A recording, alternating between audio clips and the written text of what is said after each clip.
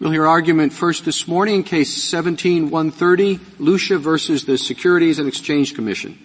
Mr. Perry. Thank you, Mr. Chief Justice, and may it please the Court. SEC ALJs have been invested with the sovereign power to preside over formal adjudications. They are officers under all of this Court's precedents, particularly Freytag and Edmund, in any textually and historically accurate construction of the Appointments Clause. Inferior officers, you're not contesting that they are more than inferior officers. Justice Ginsburg, we are contesting they are inferior officers, not principal officers, correct. In part because their work is supervised by principal officers, the commissioners of the SEC, and that relationship of direction and supervision is what marks them as inferior, but not as employees. And it's important to note that in exercising those duties, under the direction of the SEC, they have independence in their decisional functions, their hearing functions, and their evidentiary functions. These are all sovereign powers that we give to judges, that governments give to judges. The puissance de juger, as Montesquieu put it. And those are powers that ordinary citizens, private citizens, simply do not have, absent agreement of the parties, and that governments, when they delegate them, must do to officers. All of those powers together makes one an officer, as this Court quite firmly and clearly recognized in Freytag. Well, of course, the decisions of the ALJs in every case aren't operative until the Commission issues an order of finality, right? Well, Your Honor, the Commission by regulation does issue a finality order. By statute, the decisions of the ALJs are deemed the decision of the Commission if not reviewed, and the review period by regulation expires after 42 days. And Congress, importantly, gave the ALJs the power to make final decisions. That's in the APA, Section 557B, and the right of review in the statute, in the Exchange Act, is discretionary. So that when Congress says, here is an office of the ALJ that can make a final decision on behalf of the agency, unless the agency chooses to review it, that officer must be invested with the power to enter a final decision, whether or not the agency actually allows that officer to exercise it. There's two levels of authority here, and the one that Congress gave, because tomorrow the Commission could adopt a new regulation that says we're not going to review any initial decisions in investment advisor cases under our discretion. Every such decision will become final. And we know, as a matter of fact, that 90% of ALJ decisions do become final with no review by the Commission. So these are I'm sorry. That figure is somewhat misleading. Every petition for review that has been filed has been accepted for review. The only cases that 90% encompasses default petitions. If people don't show up and nobody contests what's going on, why don't we take the SEC at its word that it's looking at the default judgment, on its face don't see anything wrong with it, nobody's pointing out that there's anything wrong with it, and they're the ones who submit or adopt it as final. Doesn't become final except by the actions of the SEC officers. Two answers, Justice Sotomayor. First, those defaults itself recognize an exercise of sovereign power. The ALJ issues a notice, a hearing notice, that says appear at this time in this place, or you will suffer the consequences. And if the now, most of the time, I don't know of many judges. Judges sign order to show causes, but it's usually prepared by a functionary in the court. Why is merely issuing the order to show cause a sovereign enough power to designate someone a officer rather than an employee when it's being done on behalf of, not in the name of, on behalf of the SEC? Well, first, Your Honor, the hearing notice, which is different than order to show cause, is issued in the name of the ALJ and goes out under the name of the ALJ, if that matters, as does the subpoena, as does all the document requirements, as does everything related to the hearing. After the order instituting proceedings is issued and it is delegated to an ALJ, the ALJ issues every order in the case. He oversees or she oversees the gathering of the evidence, the admission and exclusion of the evidence, the taking of the depositions, the hearing of the testimony, the convening of the hearing, compulsory settlement if the settlement conference, if the ALJ chooses, and the preparation of a decision. And if the provision had been that the bottom line is the ALJ recommends. Everything else is the same. They conduct the hearing, decide what evidence will be admitted, all that. The only change would be that their bottom line is we recommend that the commission do so-and-so. Yes, Your Honor. If that were so, then they would be employees? No, Your Honor. That's the FDIC scenario. That's not permitted by statute in the SEC, but there are agencies that have that model. 557B of the APA provides for two modes of ALJ decision-making, initial decisions and recommended decisions. Both have to be functioned by 3105 officers because of all the hearing-related and evidentiary-related powers in 556C. Those decisions, whether recommended or initial, are the agency's decision. And the decisional process, of course, is the capstone of the adjudication, but it is not the adjudication itself. And the package of powers, the evidentiary powers, the hearing powers, the regulation of the parties' powers, which is very important in all formal proceedings, also are exercised by ALJs, even in purely recommendatory cases.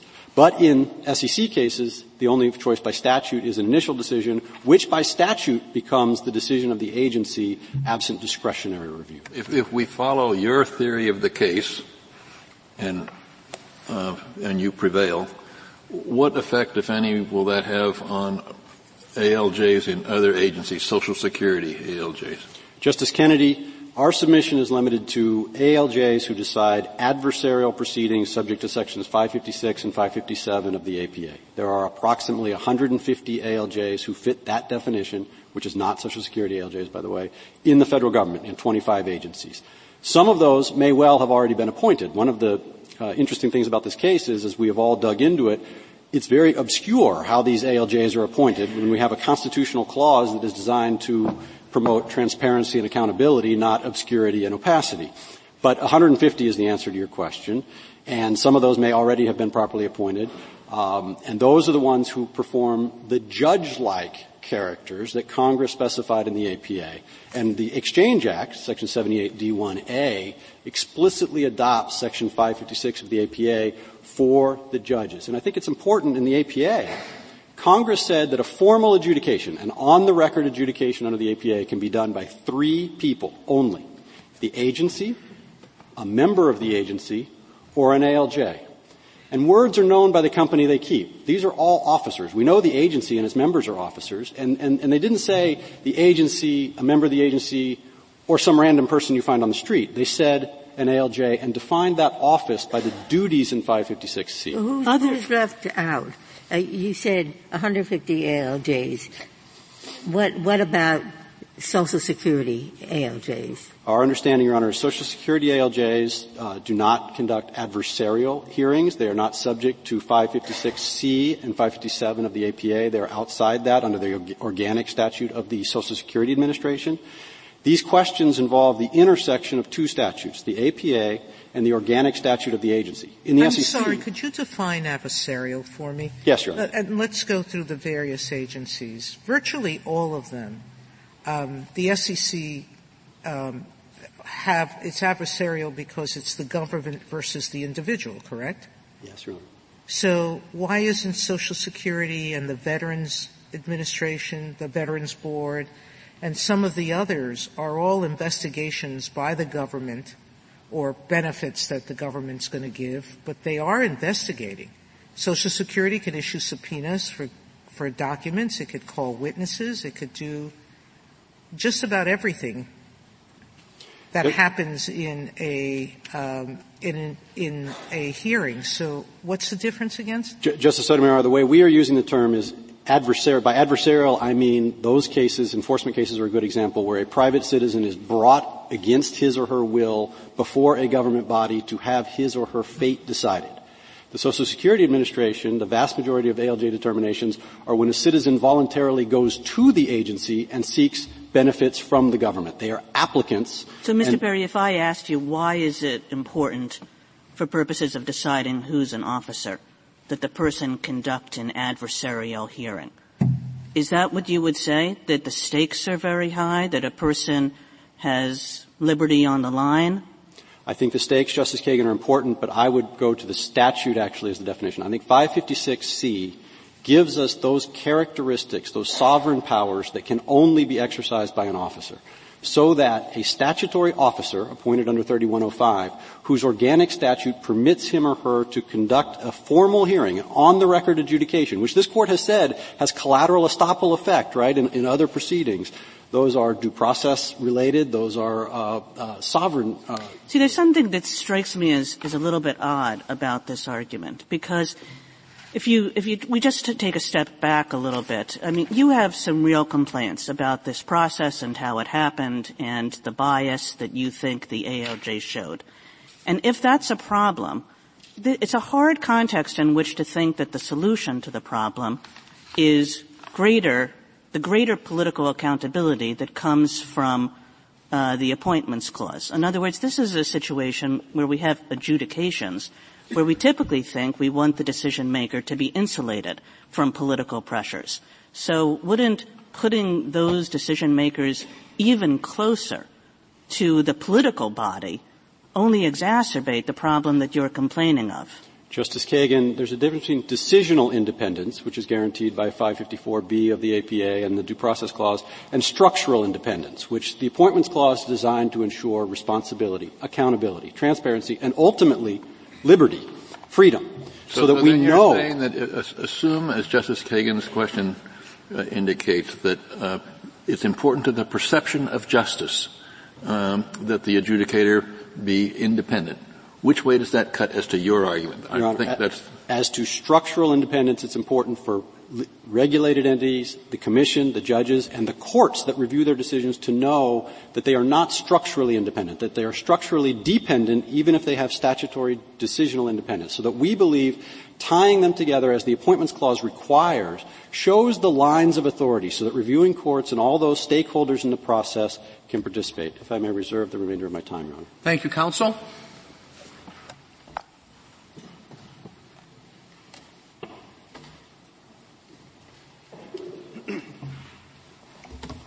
General Wall. Mr. Chief Justice, and may it please the Court, if I could just start with the government's test, the one that we hope the Court will adopt. Under Buckley and Freytag, a constitutional officer occupies a continuing position that's been vested by law with significant discretion to do one of two things, either to bind the government or third parties on important matters or to undertake other important sovereign functions. Here, the Commission's ALJs have been vested by statute with both powers. They adjudicate disputes that impose liability and sanctions on private individuals, and they can and do issue binding decisions. There is thus no meaningful difference between this case and Freytag. There are a lot of civil servants who have fit within that definition. I won't give a list, but I think there are. And I think, frankly, I don't know how to decide this case for the following reason. I don't think it would make much difference, but for the decision in the Peekaboo case, free enterprise. When I read that decision and combine it with this, then I think, if I adopt your approach, goodbye to the merit civil service at the higher levels, and goodbye to independence of ALJs. But it requires both. And you propose a test as to when we can get rid of the ALJs on, I think it's page 17 of your reply brief, that seems to me does not guarantee them the independence that the APA hoped for. So how do I decide this case? If I'm going to decide the Peekaboo application, first, I would say, as I dissented, no. And at that point it doesn't matter very much, and I can go into the totally contradictory and mess of what our precedent is on this, I think. But if the answer is yes, then I think I have to look for new approaches as to who is a civil servant and who is an officer of the United States, in which Congress might play a great role. Now, I've been very honest in describing what I'm thinking at the moment, which doesn't help you or hurt you. And I'm looking to you for advice. So two things, Justice Breyer. You said in dissent in Free Enterprise Fund that all ALJs are executive officers. I know that, but I was taking the SG's test and I was going back to yes. the Freytag and it was not in front of us, and I was looking for the horribles and listed about 4,000 horribles as a result of a decision that I disagreed with. So I don't feel that those words are absolutely written in stone. But maybe you're right. But I have to know first about peekaboo before I can say whether I really want to say it does not appear to me now as it appears to have appeared to me then. Well, here's why I don't think it's a horrible, and we obviously have urged the court to address the removal issue, and what we've tried to say in our brief is we think there's a way to read the statute that avoids the constitutional concerns from the peekaboo Yes, the way to read the statute that you think is that you could dismiss the ALJ for failing to follow policy that may not be written into a rule that they're legally required, or, and once there is a basis in the record, facts, the Systems Protection Board can't even look at it. Or they're looking, now that to me is not the kind of protection that the people who wrote the APA intended. Justice Breyer. That's why I say I need to know about that before I can decide this. With all respect, I think the court has got to distinguish what the drafters of the APA were worried about, and Mr. Perry got at this a little bit, was decisional independence in Section 554 of the APA. And we've been very clear in both of our briefs that we don't think the agencies can impinge on the decisional independence of ALJs. But Congress, of course, in 3105 said the agency can appoint the ALJ. So we know Congress didn't mean to limit it beyond the department head. Maybe but what it says is you can remove an ALJ for failure to follow agency policies, and I take it that isn't something embodied in a rule. It's no problem if it's embodied in a rule, but it could be beyond the rule, and to confine the board's role to the board, that's the MSPB, to determining whether a factual basis exists for the agency's preferred grounds. Now, try that on an Article III judge.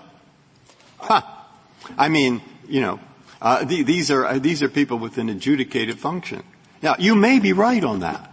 And my only problem is I don't know how to decide this case until I decide that one. Well, Justice Breyer, I think the way to decide this case, if you wanted to do it without getting to removal, we've urged the court not to do that, because unlike the appointment side, where what we're dealing with is a largely executive practice, the restrictions on removal are statutory. We're limited in our ability to get our own house in order there. But if you wanted to sever the two, I think what you'd say is FRITAG sets up a two-part test for when you're an officer of the United States. ALJs satisfy both, so you don't even need to decide whether one or the other is sufficient or necessary. We could do that, but again, last point. One thing I'm certain of, or fairly certain, moderately certain, that the Constitution does not inhibit the creation of a merit-based civil service and an adjudicatorily merit-based system of hearing examiners, ALJs. If I start with that premise and then don't know quite what that sentence on page 17 means and don't know how peekaboo applies, you see? I do, Justice Breyer, but one, we haven't said a word about the civil service. We're talking only about ALJs who are frontline adjudicators capable of imposing private liability and sanctions on private individuals. Two, we have been very careful not to touch pay or compensation or directing of decisions or any of the rest. All we are talking about is saying, look, 3105 says that the agency can appoint. That should be the department head under the Appointments Clause, and then removal should follow on that. May I break down your answer, because there's or following up on what Justice Breyer said, significant authority. I'm having a great deal of trouble understanding what significant authority means outside of the ALJ context. How will I then apply that test to executive officers who are not serving executive ALJ functions but other functions? That word, it seems to me that the test that the amici has proposed makes sense. Do they bind the government in any situation? And secondly, are they acting independently in any situation? And that test seems to be a fairly straightforward way of defining significant authority. But you're suggesting something more. You're suggesting that test is not adequate for ALJs in some way. No, I think the ALJs issue binding decisions. They satisfy that test. My problem with the test it is on the one hand under-inclusive and it is on the other manipulable. I don't think it picks up everything is manipulable, but our founding fathers designated some people employees and others not, serving somewhat similar functions or not, so that we can't really go by the founding fathers' practices because they were rather mixed. A U.S. Marshal deputy wasn't an officer, but and customs inspectors weren't officers, but shipmasters were. All of this seems a little bit difficult to quantify, but tell me what the difference between, not with ALJs, but with other executive officers. We have tried to come up with a test that I think really harmonizes the court's cases and the historical practice, and it focuses on a handful of things. Do you have a continuing office? Everyone agrees that's present. But every office is continuing. Exactly. So, and almost then you've got to anybody who works for the government under some statute. That's right. And then you've got to look at what are the powers that have been vested by law in that office, and you've got to ask, okay, do those powers involve significant discretion over one of two things, the power to bind on important matters or other really important sovereign functions of the kind that historically, even absent the power to bind, were performed only by the executive branch, generally only by high-ranking members of the executive branch, and that really do require the exercise of significant discretion. And when you say — ask you about thorough examination of this subject by the Office of Legal Counsel. What is the government's current position about the line that's drawn between employees and officers in that OLC study? We understand our current line here to be refinement of what OLC said in its 2007 OLC opinion. What it said was you can be an officer because you have the power to bind on important matters, but you historically have been an officer in other ways. That isn't a complete test. It's under-inclusive. And there isn't any support, I think, for the own name requirement, which is the manipulable part I was trying to get at earlier. So we understand what we've been doing here to try to boil down that very lengthy memo and the other OLC opinions and to try to come up with a test that we really do think moves the ball forward from significant governmental authority in Buckley. Does power to bind mean power to bind that can't be reversed by somebody who's your boss? No, I mean, you can have discretionary review. You had discretionary review in Edmund and Weiss, and you have discretionary review here by the Commission. The point is that the ALJs issue decisions, that the Commission can review them if it wishes, and it certainly, as the Chief Justice said earlier, adopted a policy that it will review virtually every one in which anyone asks. There's one instance in which I don't understand how this test applies. Is an FBI agent an officer or an employee? The Court said in Steele that deputy marshals are not. I think historically we have not understood line attorneys, line law enforcement agents to be officers of the United States because of the way in which their discretion is constrained and because the powers really are vested in their superiors. They're vested in the marshal. They're vested in the U.S. attorney. They're vested in the solicitor general. But they can all make decisions that bind the United States. Right? But that's why you have to focus on the vesting, I think, Justice Alito, and ask about the office. Vesting by statute, by regulation, by some internal rules, by practice. So that's a very hard question. Here it's statutory, so I don't really think it's presented. The Court has a case, Muad, from the 1880s, where it suggested it could be regulations, the Office of Legal Counsel, and we agree. I think the better view is that it can be more than just a statute. If you have a statute that gives all the authority to the Attorney General, and the Attorney General, by regulation, delegates all oversight over all criminal prosecutions to the Deputy Attorney General, I think it would be difficult to say the DAG is not an officer, but again, here it's all statutory. Well, our deputy clerks can grant certain extensions of time. Are they officers? I think it's unlikely that they are, because I think they are really just exercising power on behalf of the clerk who is vested with that power by the court. And certainly, at least in the executive branch, that is typically the way it works.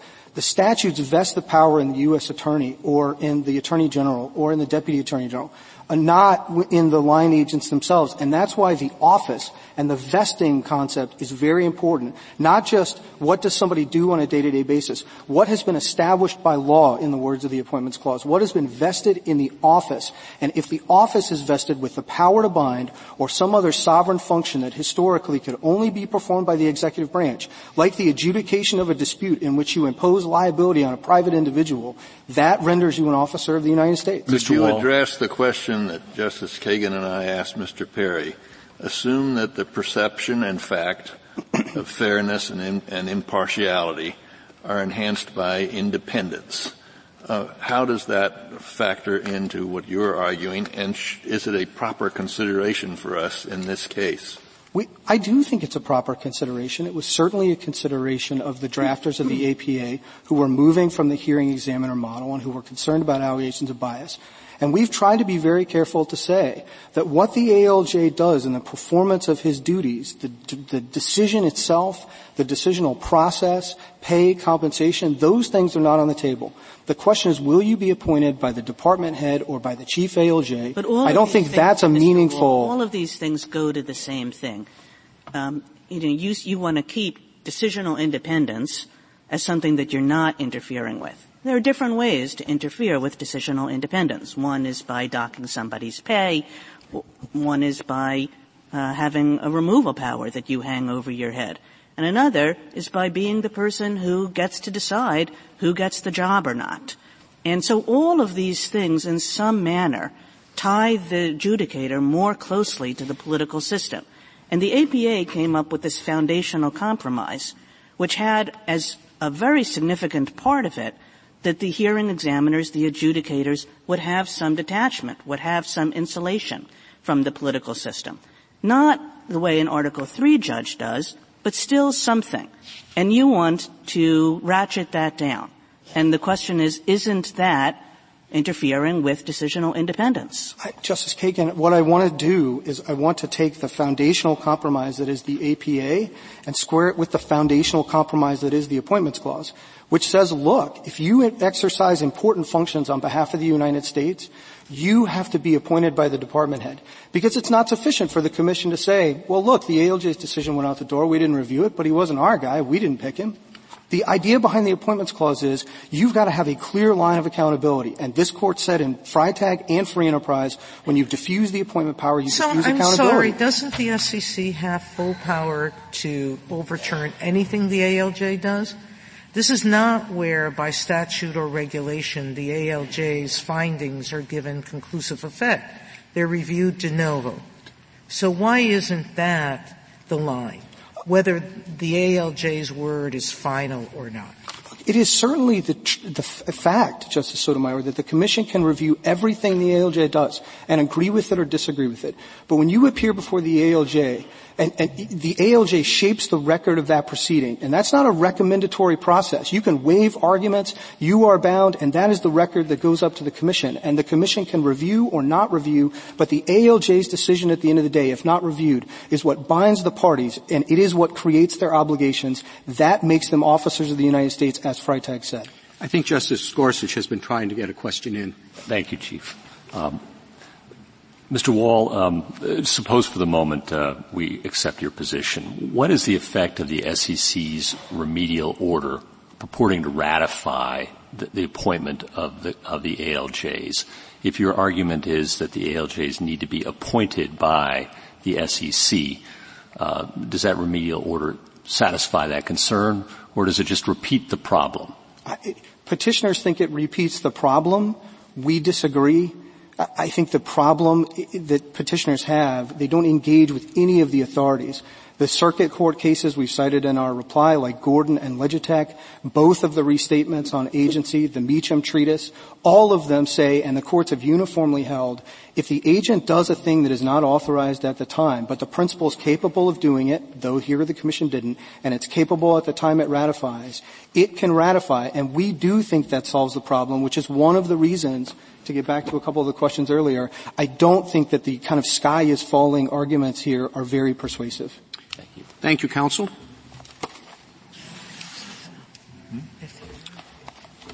Mr. Matlitsky.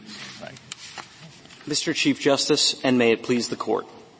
Other than a narrow, historically grounded exception concerning diplomatic offices, an officer of the United States is someone with power to bind the government or private parties in the name of his own office. In contrast, someone whose acts have no binding effect without the sanction of an officer is not himself an officer of the United States. If I were trying to figure out who an officer is, I think I might have started with Freitag, and your test that you just proposed doesn't seem similar to what Freitag talked about, which was a laundry list, but not that long perhaps, of particular authorities. And I don't see, other than the contempt power, I suppose, what's different here than in Freitag. Well, the contempt power, I think, is crucial. So in Freitag, there are two alternative holdings in Freitag. The second one is clearly consistent with our rule. It's about the fact that special trial judges can enter final decisions. The first alternative holding is that special trial judges are officers of the United States because they can preside over trials, rule on the admissibility of evidence, take testimony, and enforce their own discovery orders through contempt. Now, contempt clearly is a power that can only be exercised by an officer of the United States. It's a coercive power that binds the parties. This Court never considered a position that only included one or all or some of the first three authorities, but the Office of Legal Counsel, the Attorney General, and Congress have for more than a century all concluded that, for example, commissions that are set up to investigate but that don't have any binding authority at the end of the investigation do not set up offices of the United States, even though they have the same. It's hard to think, Mr. Medlitsky, that Freitag really thought that that was all important. They don't talk about the power of contempt until the second half of the opinion. In the first half of the opinion, they're just talking about we can respond to discovery violations without necessarily suggesting that they're talking about the contempt power. So if you just read that first part of Freitag, you'd get no sense that it's crucial to the decision that there exists this contempt power. So as we acknowledged in our brief, you could read Freitag broadly, obviously, much more broadly than the rule we're proposing, but you don't have to read it that way. I'm not making a claim about what was in the Court's mind, but the Court doesn't just talk about issuing discovery orders. It's talking about enforcing discovery orders. Discovery orders are normally enforced through contempt, and special trial judges in particular did enforce discovery orders through contempt. I guess what strikes me, Mr. Medlinsky, is that if you had a list and you said top 10 attributes of the judges that were involved in Freitag and the judges that are involved here, you would pretty much say that 9 of them are the same and maybe one is different. But it's just so hard to get around this, the commonalities of these judges and the judges in Freitag. It's true that ALJs and the judges in Freitag share a lot of the same functions, but what the judges in Freitag had that the judges here do not have is the thing that's always been understood to be crucial for officer status, which is the power to bind. As I said, these commissions that have been around, investigatory commissions that have been around for more than a century, all have, this is the Warren Commission, for example, but they're mostly similar. The Warren Commission had the power to issue subpoenas requiring the attendance and testimony of witnesses and the production of any evidence that relates to any matter under investigation. They had the power to administer oaths and affirmations. They had the power to examine witnesses. They had the power to receive evidence. Does that make Chief Justice Warren an executive officer in that situation? No. The Warren Commission did not create an office, and it couldn't have created an office because the commission included 4 congressmen, which would have been barred by the incompatibility clause if it did create an office. The reason it didn't is because all of those powers are understood to be non-binding powers, but powers internal to a hearing that allow the person that's presiding over the hearing to figure out what happened and what's important for officers. Why isn't it different for that exact reason, that these are essentially investigatory bodies who are supposed to report the findings of the investigation to somebody else who's actually supposed to do something with them? But the adjudicators here are not investigators. They are deciders. That seems a big difference. And again, seems to separate the Warren Commission type bodies from both the judges here and the judges in Freitag. I completely agree with that, but that would exclude, I think, the second part of the government's test, which is somebody can be an officer even if they don't have the power to bind. So the question in this case, I think, really is whether ALJs have the power to bind and whether that power is vested in their office. That's the sort of import of problem I have with this side of the whole thing is I have no idea of what the nature of jobs are throughout the civil service. I mean, in terms of importance, There are probably people in the civil service who can order inspections of nuclear power plants. There are probably people at OSHA who can order that the company be open at 2 o'clock in the afternoon so we can come in and see if there's a dangerous situation. There are probably people in the EPA who can go out and say, your whatever it is violates this or that, and in certain respects they have to have the door open, they have to do this or that. But there might not be. But I don't know that anyone in this case has methodically gone through civil service positions to tell me whether or not, if we decide one way or the other, and on the theory, we are driving wedges of dependence into what was to be, since Chester Alan Arthur, a merit-based civil service. That's my concern, and I do not know what to do next. I completely agree with you, Justice Breyer, that is a concern, which is why our test doesn't turn on importance. I think theirs does, and then you're going to have lots of problems like you just identified. Our test doesn't turn on importance at all. It turns on a legal authority to either bind the government, make the government do particular things, or bind private parties. But I think it seems to me your test, maybe I don't understand it, but it seems to me potentially very broad and also quite vague. Now, the power to bind, an enormous number of executive branch officials have the power to bind the government in one way or another. Would you disagree with that? I don't disagree the de facto power to bind, but I agree with Mr. Wall that the relevant question is where the power has been vested, which is the import of our second precondition. Okay, so, any attorney who tries a case on behalf of the government has the power to bind, makes decisions during the course of the trial that are not reviewed by anybody else. I won't call this witness. I won't ask this question. Okay, so the power to bind is enormous.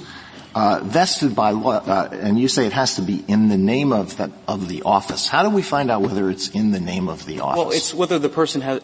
So, take your example. An AUSA at a trial makes a binding concession, or an assistant to the Solicitor General makes a binding concession in this court. The reason that person doesn't have to be appointed by the President with the advice and consent of the Senate is because he is exercising the authority of the office of the Solicitor General or of the U.S. Attorney. He's acting in the name of that office. Okay, let's take an Assistant Attorney General. I assume that person is an officer of the United States, right? An Assistant Attorney General, yes. Yeah, and so if the Assistant Attorney General for the Civil Division or the Antitrust Division does something, is that person exercising the authority of the Civil Division or the Antitrust Division or the authority of the Department of Justice? If he's exercising authority that's been delegated to him, he's exercising the power of his own office. The reason you know, for example, that precise example, the head of the, say, Civil Division is at the top of the brief. So when the government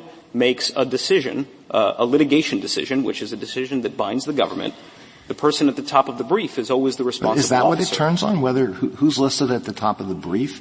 Do we look at a statute to find out whether it's vested in the office? Do we look at a regulation? Do we look at practice? So it doesn't turn on who's at the top of the brief, but who's at the top of the brief derives from the existing legal authority. In the Justice Department, I think it's entirely almost all of the authority is delegated from the Attorney General. So one statute vests all of the powers in the Justice Department to the Attorney General. Another statute allows the Attorney General to delegate those powers. So and does so it he'll strike you as a little bit odd that essentially that would mean that the executive branch gets to decide who's an officer and who's not an officer, right? Take the Attorney General. Most of the statutes just vest this in the Attorney General. And it's then the Attorney General that delegates his power out to other people. He can decide to, he can decide not to, he can decide where it goes. And based on those decisions, it seems, you would be saying whether a particular person is an officer or not. No. So the question is whether a particular delegation to a particular person is lawful. So if Congress has created an office, so Congress has created the office of the Deputy Attorney General, who is appointed by the President with the advice and consent of the Senate. That means the Attorney General is authorized to delegate to that person the authority to bind. And so that person uses that authority, for example, in the oversight of the U.S. attorneys to direct U.S. attorneys about how to prosecute corporations, right? That's the Thompson memo. It's McNulty memo. They're issued in the name of the Office of the Deputy Attorney General. If the Attorney General tried to delegate that authority to somebody that's not an officer, then that person would be couldn't. I feel as though I'm missing something, because what you just said to me seems to make everything dependent on whether Congress has created an office. And that can't be the only requirement, can it? No. The question is just somebody's been delegated authority. If they're an office, is it office? The first question is it an officer function? Right? If it is, then only somebody that's been appointed under the Appointments Clause can exercise it. But if it's a question of, so an assistant attorney general is an officer because certain powers are delegated by the attorney general. Right. And the U.S. attorney, the same thing, right? I think the U.S. attorney might have statutory But that's what I was suggesting, that then everything depends on whether the attorney general, in fact, makes a delegation or does not make a delegation. Well, that's true. That's how Congress set up the scheme. So the attorney general gets to decide which officers exercise what authority. Well, suppose then the U.S. attorney or the head of one of the litigating divisions delegates certain authorities to somebody within that office. Does that make that person an officer? No, because the authority rests with the U.S. attorney. That's the relevant office. The U.S. attorney can delegate de facto authority, but the U.S. attorney is always going to be held accountable for every decision. So, that happens as a matter of fact in U.S. attorneys' offices. As you said, the assistant United States attorneys have tremendous amount of discretion. But everybody understands that when they exercise that discretion, the person that's going to be held accountable for the exercise of that discretion is the U.S. attorney, which means that it doesn't, since the U.S. attorney is already 100% accountable for the decision, it doesn't matter who appointed the assistant. You don't have to hold the U.S. attorney or anybody else accountable for the appointment. Counsel, you said on, your friend Mr. Perry said in his reply brief, quote, "This court has never held that an adjudicatory official is not an officer." Do you agree with that? Yes, but an adjudicatory official is somebody that gets to decide a case, to bind the parties at the end of the day. That's why, for example, in Stern against Marshall, what this court was concerned about non-Article III judges adjudicating private rights was that they could issue final judgments of the United States. That's why Justice I'm sorry, go ahead. Justice Alito's your concurrence in the Amtrak case, identified an Appointments Clause problem with binding arbitration. So if the statute said the ALJ decision, you can seek review within 90 days. If after 90 days review hasn't been granted, that decision is final. Would that be a different case for you, or would the mere possibility of discretionary review mean that the adjudicatory official did not have binding authority? So I think that's a harder case than this case. So in this case, the finality order grants affirmative sanction to the decision, and the rule since at least 1822. Well, your friend says that's really just a notice that we're not going to review it. Well, they say that, but what the finality orders all actually say is that the orders contained in the initial decision are hereby declared effective. It's affirmative sanction granted to the decision, and since at least the main Supreme Court's or Supreme Judicial Court's opinion in 1822, somebody who does an act that can't take effect without the sanction of an officer is not an officer of the United States, which is precisely what's going on here. Now, in your hypo, there's a distinction between a decision that becomes effective by itself, but that then can be reviewed. That's like what happens in the courts of appeals and, petitions for cert in this court. And I don't think anybody is reasonably going to say that this court is fully responsible for every court of appeals decision. There's a different kind of, order that cannot take effect at all without the act of a superior. The act might be plenary review, or it might just be denying review. Like I said, I think that's a harder case, and I think the question would turn on whether you could reasonably hold the superior accountable for the decision by virtue of the fact that he decided not to engage in plenary review and instead denied review. One of the principles that caused the drafters to give the authority to appoint officers to the president was the important one of accountability. Exactly. And in this case, if the individual were an officer, he would have to be appointed by the commission, and people would know who's responsible for whatever conduct or misconduct or decisions he would take. But in this case, you don't have that accountability. The commission can say, don't blame us. We didn't do it. The president can say, don't blame me. I didn't appoint them.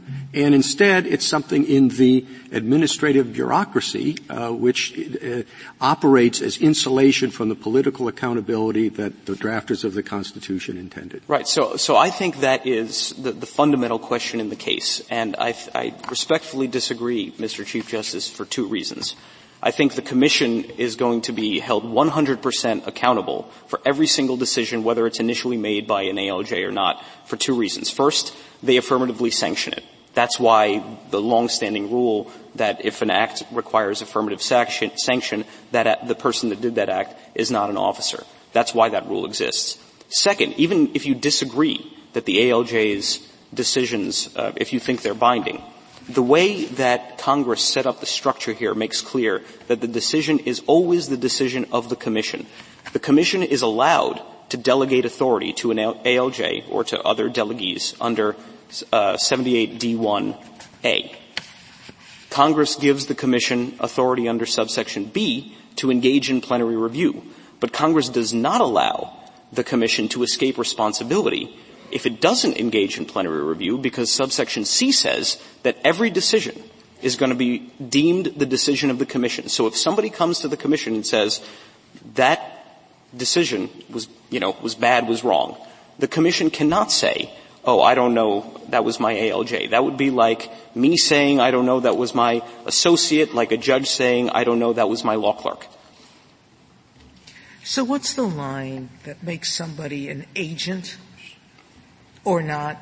Can we speak about ALJs in this context being agents of the SEC commissioners when the SEC commissioners didn't pick them, don't supervise them, essentially don't have anything to do with their work other than reviewing it? So what defines someone acting as an agent of an office? So I don't think common law agency is exactly the right frame. I think I agree again with Mr. Wall. The initial question is where the authority, the legal authority to act is vested. I think that's the first example of that is the deputy marshals that were mentioned before, right? So the Congress establishes in Section 27 of the First Judiciary Act the office of a marshal who's an inferior officer, and allows the marshal to appoint deputies who are non-officers because they're not appointed by somebody who's allowed to make an appointment under the Appointments Clause. They have all the same duties as the marshal, but they're understood to be acting in the name of the marshal's office. That's so even though district courts under Section 27 had authority to remove the deputies. Right? So I don't think the elements of common law agency need to be satisfied. I do think that when Congress demonstrates that it's vesting authority in a particular office, as it did here, making clear that any decision is going to be deemed the decision of the Commission, I think the agency has to have at least some ability to affect the decision. But here, of course, the agency has plenary ability to affect the decision as to facts, as to law, as to everything. So the fact that they can't... Are you saying that anybody whose decisions are subject to review can never be an officer? No, not at all. Well, I thought you were suggesting that the reason that the ALJs are not officers is that the Commission has the discretionary power to review their decisions. No, so... And you seem we were putting a lot of... I'm sorry, go ahead. No, so they're not officers for two reasons. One is that they don't have, in our view, decisions to make the authority to make binding decisions in the first place.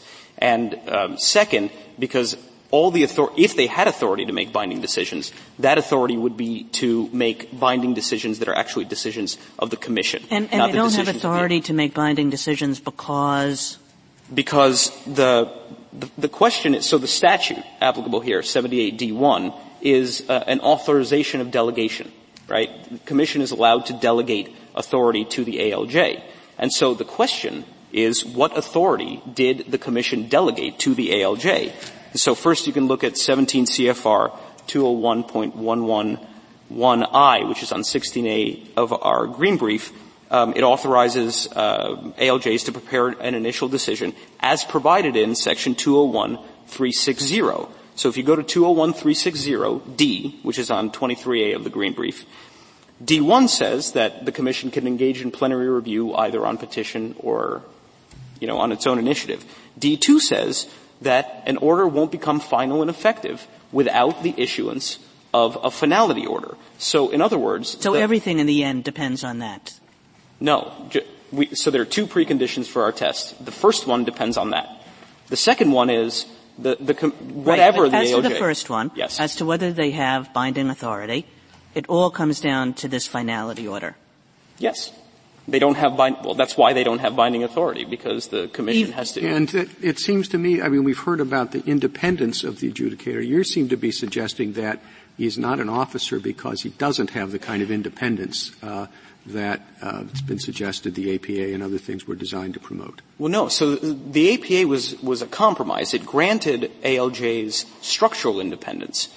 Tenure, salary, various ex parte rules and the like. But the one thing they explicitly did not grant ALJs was decision-making authority, policy-making authority. In other words, the authority to make binding decisions.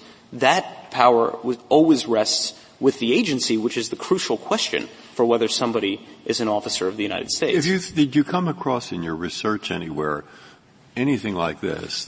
Because it does say an officer of the United States whose appointment shall be established by law.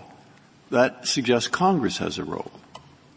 And so in the set of statutes that doesn't say, there would be some criteria where Congress, if they establish it like this, a major policy-making authority, independently, and maybe some instances adjudicatory authority to make binding decisions, they're officers. In other cases, clearly not. They're agents. But there'd be a middle range where you'd look to the statute itself, and you'd see if in that statute Congress has written significant parts that are not consistent with appointment by the department itself and or not subject to 2 levels of for-cause removal.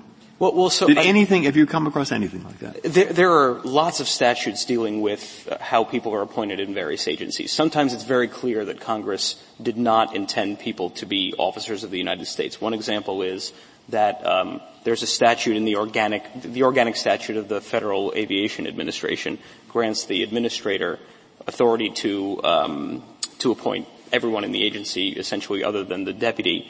And the administrator is not the head of a department. The head of the department is the Secretary of Transportation. So anybody the administrator is appointing under that statute is not going to be an officer. That doesn't apply here because 3105 actually does grant agencies the authority to appoint ALJs. You know that Congress doesn't think they're officers because in 1966, Congress, when it codified Title V, wrote a definition of officer, wrote a definition of employee. Hearing examiners before that date were referred to as officers, and that 1966 statute switched all those references to make them refer to employees.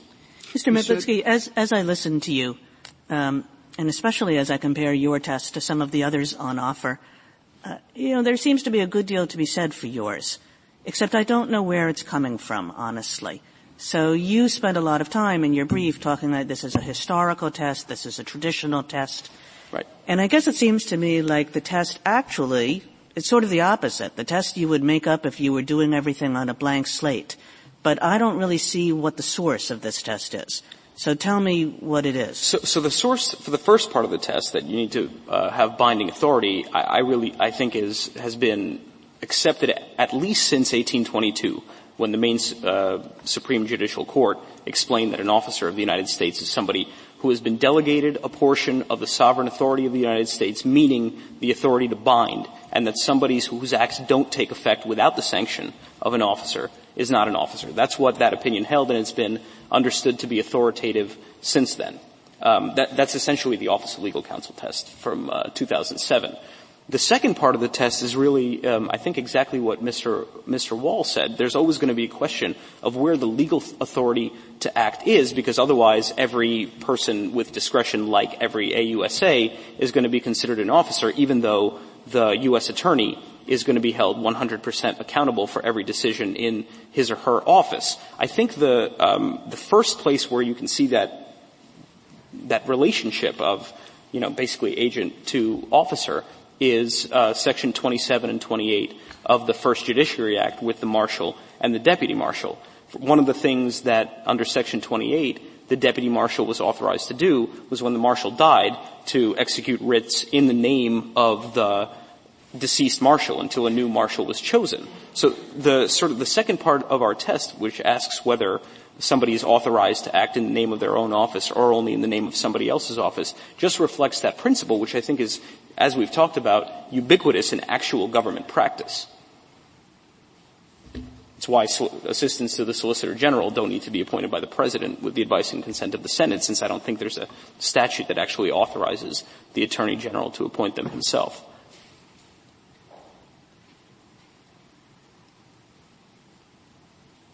If the Court has no further questions. Thank you, counsel. 3 minutes, Mr. Perry.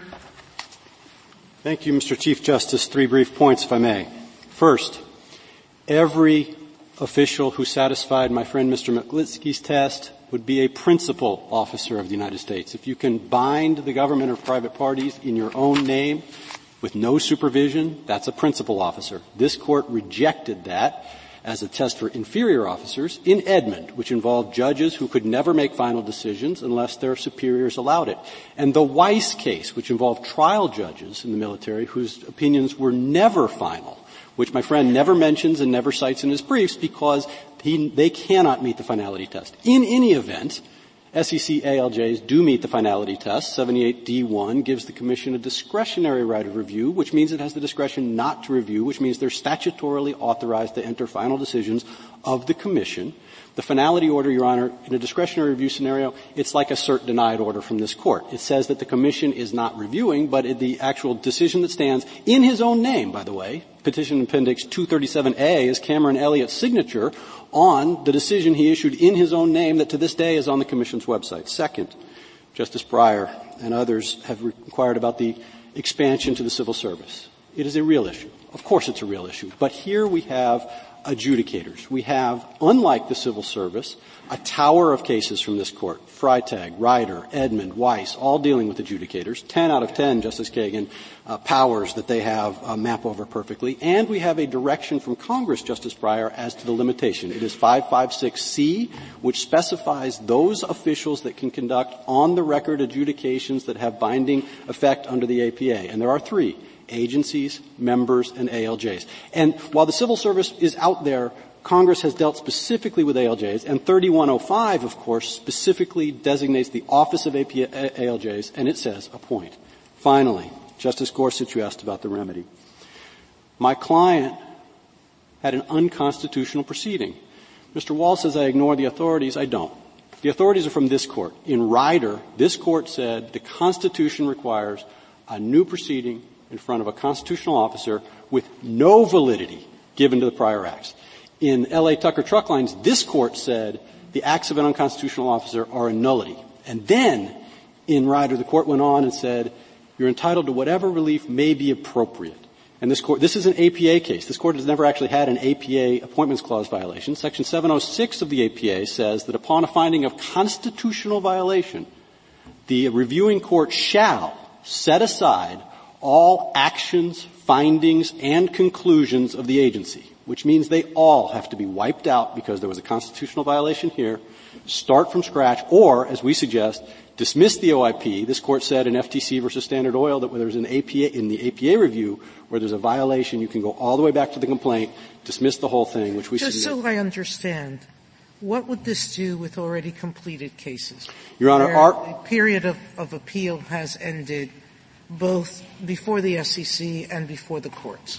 Presumably, Your Honor, general principles of preservation, waiver, forfeiture, and so forth would kick in, although, of course, in Freytag and CFTC versus Shore, the Court put some gloss on that in the context of constitutional challenges to agency actions. This case, of course, is here on direct review. It has never gone final, and there are, we put the numbers in our brief, there are 13 other similarly situated cases in the entire federal But there are system. hundreds where the ALJs were ratified or appointed after decision-making or in the midst of it, et cetera. Appendix A to the ratification order lists about 106 cases that the agency thinks is affected. I haven't looked at Well, if we're talking just about your agency, but if we're talking about all the other agencies, we're talking in the thousands. I don't know, Your Honor.